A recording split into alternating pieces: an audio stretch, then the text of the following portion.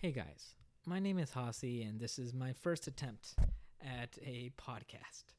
A little about myself: I'm from Tulsa, Oklahoma, where I graduated from Jenks High School in 2009. I was a part of the Centennial class, and I was there from kindergarten to 12th grade. So we called ourselves Jenks Lifers. Now, hometown of Tulsa, it's been in the news quite a bit as of late because President Trump wanted to schedule one of his rallies on the 99th anniversary of the Tulsa race riots in Tulsa. But the crazy thing is that I went to school in Tulsa. I'm obviously from Tulsa. I have no recollection of learning about the Tulsa race riot in school. And that really doesn't mean much because I have an awful memory, as my wife would be more than happy to tell you. But I actually texted a couple of my friends and asked them, and I said, hey, do you remember learning anything about this in school? And all of them said no. And it's possible that all of us have bad memories. But the fact of the matter is that if we did learn it in school, we obviously didn't take away the lesson of how traumatic and horrible this event was. That if this happened in my backyard and I had no idea about the history of it, then those of you who are outside of Tulsa, the likelihood that you know about the Tulsa race riots is probably not that high either. So that's what I hope to do, is cover what happened, the causes, the aftermath, and where we stand today. But before we dive in, we have to set up the backdrop. And that is what Tulsa looked like in the early 1900s. In fact, in the early 1900s, Tulsa was considered the oil capital of the world. In 1905, Glenpool, right off of Tulsa, was discovered. And these huge families, the Rockefellers, the Gettys, the Kaiser family, they all made a lot of money off of oil in Tulsa. In fact, Tulsa had one of the highest per capita net worths in the world. So the early 1900s, economically for Tulsa, was great. In 1900, there were about 10,000 people in Tulsa, and in a short span of 20 years, that population multiplied by tenfold. So you had 100,000 people at the end of 1920. With great wealth, with a huge influx of people, there was also a demand for domestic jobs, service jobs, and with opportunities that were, quite frankly, not presented to them elsewhere in the nation, many African Americans moved to Tulsa for a better life. The state of Oklahoma was accepted into the Union in 1907, where literally the first piece of legislation that they passed was called the Coach Law, which made railroad companies create separate coaches for black and white people. Afterwards, a series of laws were passed that further alienated the two communities, resulting in Tulsa essentially being divided by a physical railroad line. North of the railroad line was North Tulsa, where mostly the black population lived, and south of the rails was South Tulsa, where most of the white people lived. Now, the black community of just in Tulsa overall thrived despite segregation and Jim Crow. They took stride in building their community. Blacks weren't able to buy goods from white stores, so they created their own stores. Many wealthy individuals, such as J.B. Stratford and O.W. Gurley, moved to Tulsa and bought lands that were later sold to only black individuals and businesses. And yeah, you know that J.B. Stratford guy I just mentioned? He was a lawyer, and he was one of the wealthiest men in America in 1921. And O.W. Gurley, he had just resigned from his presidential appointment from President Cleveland to move to Tulsa. With the thriving economy and wealthy blacks helping to bring better opportunities to other blacks, Greenwood thrived. And when I say thrived, it flourished. By 1921, it had 10,000 residents, 15 black families that were millionaires, 600 businesses, families that actually had their own private planes, 6 families that had their own private planes. They also had one of the top, if not the top, black physicians in America, Dr. A.C. Jackson. So this community of this 36 square blocks, it represented hope, opportunity, and success, even with all the racism that was going on. And it's kind of crazy that this can't seem to be real, that even now, 100 years later, this was somewhere in my hometown. And this existed 100 years ago in the South, this community. It's just hard to believe. So now we move forward to the events of that fateful day. It revolves around 2 individuals. It started off with 2 individuals. There was a 19-year-old black shoe shiner who went by the name of Dick Rowland, and he could work in downtown Tulsa. He couldn't live there because he was black. And so if he needed to use the restroom because he was in the white part of town, he couldn't go to any restroom. He had to go to the one restroom that was available to him, which was on one of the higher floors of the Drexel building. So he gets in the elevator of the Drexel building, and there's an elevator operator, a 17-year-old white girl by the name of Sarah Page. No one knows exactly what happened when the elevator doors closed, but what people do know is that when the doors opened up, Sarah shrieked or screamed, and people saw Dick running away from the elevator booth. And so people immediately went to Sarah. They asked what happened, and the police then came and they asked Sarah what happened. Was she hurt by Dick? Where she repeatedly told the officers, no, I wasn't hurt. I wasn't assaulted. They asked her if her clothes were roughed up. None of that was there. What many people say is that the elevator floor wasn't flush with the ground floor. So when maybe getting off of the elevator, he tripped, and then in trying to control himself, he ran into Sarah. But no one knows exactly what happened.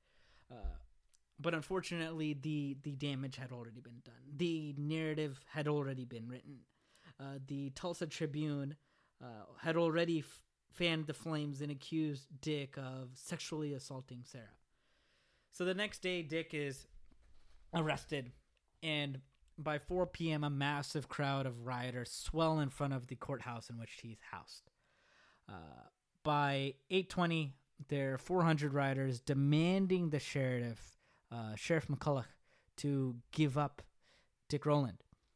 The sheriff kicks them out of the courthouse and actually disconnects the elevator so they can't reach Dick, who's on the top floor, and then places armed guards on the stairway. At 9:15, Greenwood, the black community, starts to hear false reports that the courthouse is being overrun. So there's about, depending on what source you use, 25 to 75 black men, so let's call it 50. Many of which who were World War I veterans took their weapons and went to the courthouse. And they said, we're not going to let this happen, because they thought, again, that the courthouse was being overrun. So let's take a pause here and, address some things. One is that some people may think that this is a extreme response, but you have to remember that although at the time Tulsa didn't have any lynchings of a black man, there were lynchings of black people all around Tulsa. In the prior year, a white teenager named Roy Benton robbed and shot a taxi driver in Tulsa. He was arrested, placed in the same courthouse as Dick. The exact same thing happened. A riot formed outside of the courthouse, demanded that the old sheriff give up Roy, which he did. The vigilantes took Roy outside of town, which is now Jenks, and they lynched him. And what did the police do? they're documented as keeping onlookers away and directing traffic. So when the black population of Greenwood heard this a year prior, they were terrified. They thought, if this is what they would do to a white man, imagine what they would do to a black person. So this was their response. When the 50 armed black men show up to the courthouse to defend Dick, the sheriff declines their offer and convinced them that he has it handled. So they actually go back to Glenwood. But the crowd swell even bigger. And at this time, the Tulsa Tribune had come out with a newspaper headliner that said, "Lynch a person of color tonight." And I changed the title of the article. But you know what I'm saying. So, again, Greenwood residents hear that the courthouse is being overrun. And the 50 armed men return to the courthouse, where again they offer the sheriff to help protect Dick. But again, the sheriff declines and convinces them that again he has it under control. They then turn back to their vehicles. But this time, as they're leaving, a white man tries to grab one of the weapons of one of these armed black men. And in the scuffle, a shot is fired. And all hell breaks loose. The 50 black armed men then retreat to Greenwood. They're just simply outnumbered. And as they're retreating, a couple of them actually take defensive positions along the way so that they can slow the advancement of the rioters. Meanwhile, the rioters, the white men back in downtown Tulsa, they actually start breaking into stores and stealing weapons so they can go after the black men. The deputy who originally tried to protect Dick, he starts deputizing rioters so that they can legally arrest and kill black people. So as the rioters start to approach, they start burning buildings that they thought where the black armed men had held defensive positions, and they then just start indiscriminatory burning down buildings. So now just imagine you have Glenwood starting to catch on fire. You have a bunch of rioters who are going around killing and arresting innocent people. Women and children, they run out of their homes into the nearby woods. Black people who refused to immediately comply were immediately shot and killed. Those 6 airplanes that I talked about at the very beginning, while they were stolen, people took dynamite into those planes, nitroglycerin, kerosene, and flew over and then dropped it all over the city. So you have an attack on the ground and you have an attack from the air. Oh yeah, that prominent doctor, the most prominent black doctor at the time, he was murdered. So all those beautiful homes, what happened to those? Well, a lot of people from the south side of the rails actually ravaged, ransacked, and stole a lot of the goods of the black community. And you know what the sad thing is that, the telephone lines were cut, the telegraph line was cut, the railroad was blocked. There was no help that was coming. And we call this the Tulsa race riot. This wasn't a riot. This was a massacre. A couple hours later, Tulsa officials realized that this had completely gotten out of hand. They reached out to the National Guard, which showed up 17 hours from when the fighting first started. They came from Oklahoma City, but it was too late. The damage was done. The 10,000 residents, 90% of them had become homeless. All businesses were destroyed. Schools, churches, nothing was spared. The National Guard came in and detained all the black people that they could find and put them in the local fairground. And they did take away the weapons of the rioters, who subsequently went back to their homes. So we now have 6,000 people who were arrested, all black, and what we find later, hundreds killed.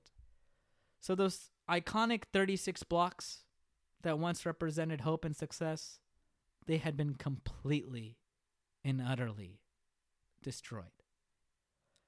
A couple days passed, and white business owners realized that they needed their black employees and requested that they get released. When released, they had to wear a green tag that was signed by their employers. And if they didn't wear a green tag and they were caught without their green tag, they would be arrested on spot. And I encourage you to go look at the pictures of these green tags. They're massive. And they remind me of another historical event in time that would happen 20 years down the road. So the only way that a black person could be released is if a white person vouched for them. If not, tough luck, Chuck. Some people spent their winters in that detainment camp. Remember that this massacre occurred in May. So when the residents eventually returned to their homes, they lived in tents. And the city of Tulsa really didn't do much. In fact, the Red Cross became the unsung hero in all of this. The local leadership in Tulsa was so embarrassed by all this, they created this phony reconstruction commission where they gave the illusion that they were trying to help. But they helped by preventing people from outside of Oklahoma financially helping to rebuild, because they said, oh, we could take care of this ourselves. Which, one of the ways that they helped, recommended a new city ordinance that said all buildings must be built with fireproof bricks. But then subsequently, they went to the manufacturers of those fireproof brick businesses and told them to not sell it to black people. Fortunately, there was a black lawyer named B.C. Franklin in his firm that was in a tent, challenged these ordinances that went all the way to the Oklahoma Supreme Court where they were struck down. It was later revealed that Tulsa wanted to buy the land at a reduced price and then auction it off. So all those homes and businesses that were burnt down, they had insurance, right?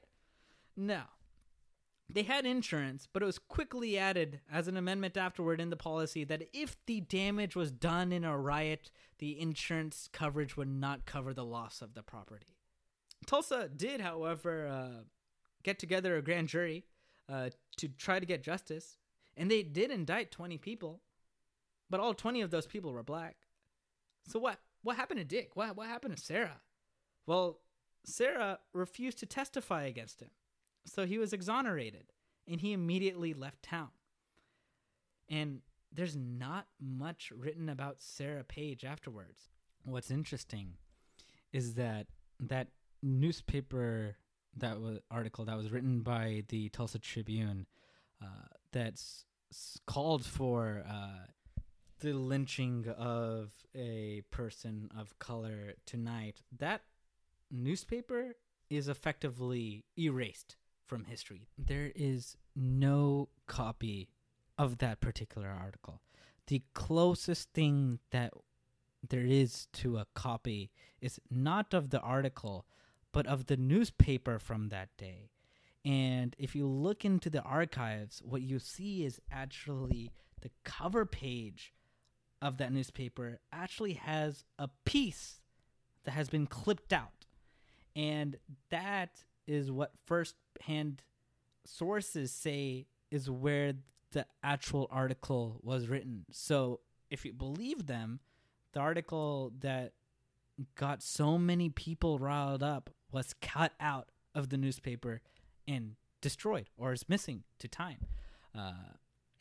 There was a cover-up element. Now, to what degree, we're not sure. The fact that our education system until 2020, it literally was introduced into our curriculum in Tulsa in 2020, nearly 100 years after the massacre happened, meant that there was some failure at some level to recognize the significance of this horrible event in our history.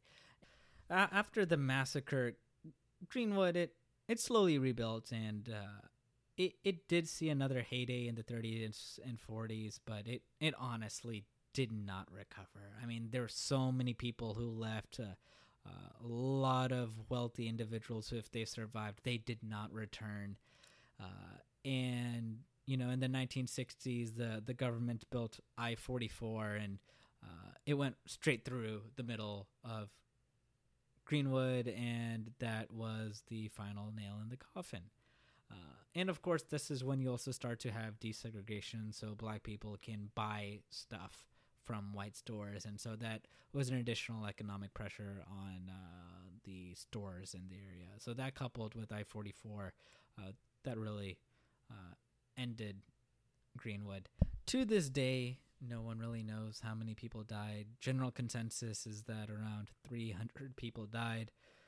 No one knows where the bodies are because, remember, 6,000 black people were arrested when the National Guard came in. And so when these people were detained, they had no idea where their loved ones were being buried or where their loved ones' bodies were. So you have these mass graves, you have these unmarked graves. No one really knows where these bodies are. And Tulsa, for the most part, has kept quiet on this issue for the last 100 years. Actually, until recently, it made it a part of Tulsa historical curriculum to learn about this event. Prior to that, it wasn't a part of the curriculum, which makes sense as to why me and my friends didn't learn about it. Because, again, all in efforts to erase it from our history.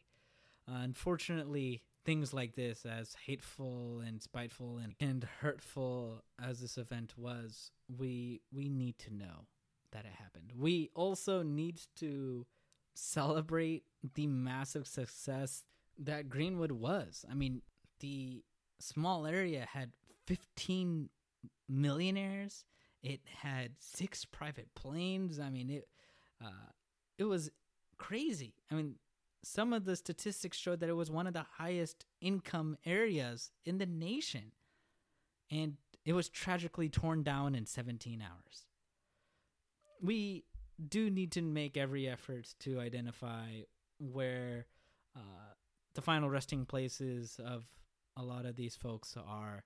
And in fact, Desmond Tutu actually came to Tulsa, and he said, man, you guys really need to figure out what happened here. Because when you do make that acknowledgement as to this is where people were killed, we put them in the right resting spots, then you can actually start the healing process.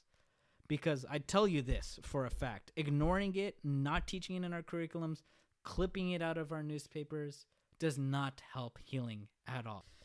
And in light of everything that's going on today, especially about racism and injustice, this is where the president wanted to host his first re-election rally on the 99th anniversary of the Greenwood Massacre.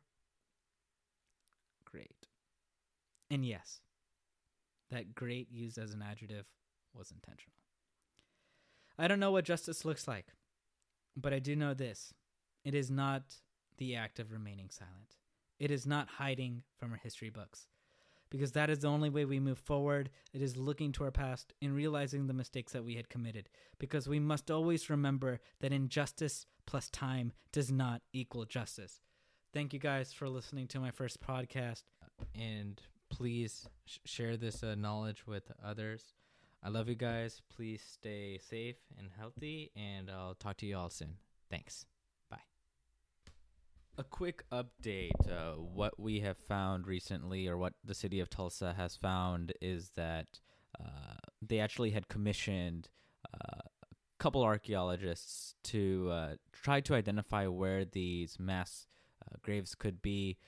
In the process of doing interviews, they had found an individual, a white man, who said that when he was a little boy, he remembers that this particular part of town, people were dumping black bodies.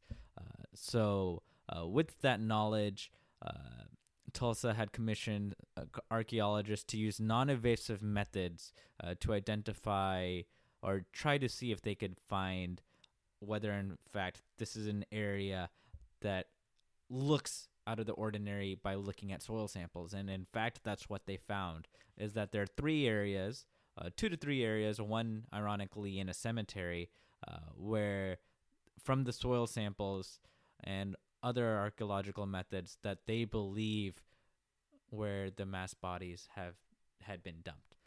So Tulsa is now looking forward at what to do for next steps. I believe that also includes possibly exhuming the area and hopefully giving these people who were tragically killed a rightful funeral. Because remember, funerals were banned when this happened, so they were not given a proper send-off. Obviously, they were murdered. So this is all very important for healing, as previously mentioned, but I did want to provide that update. Thanks.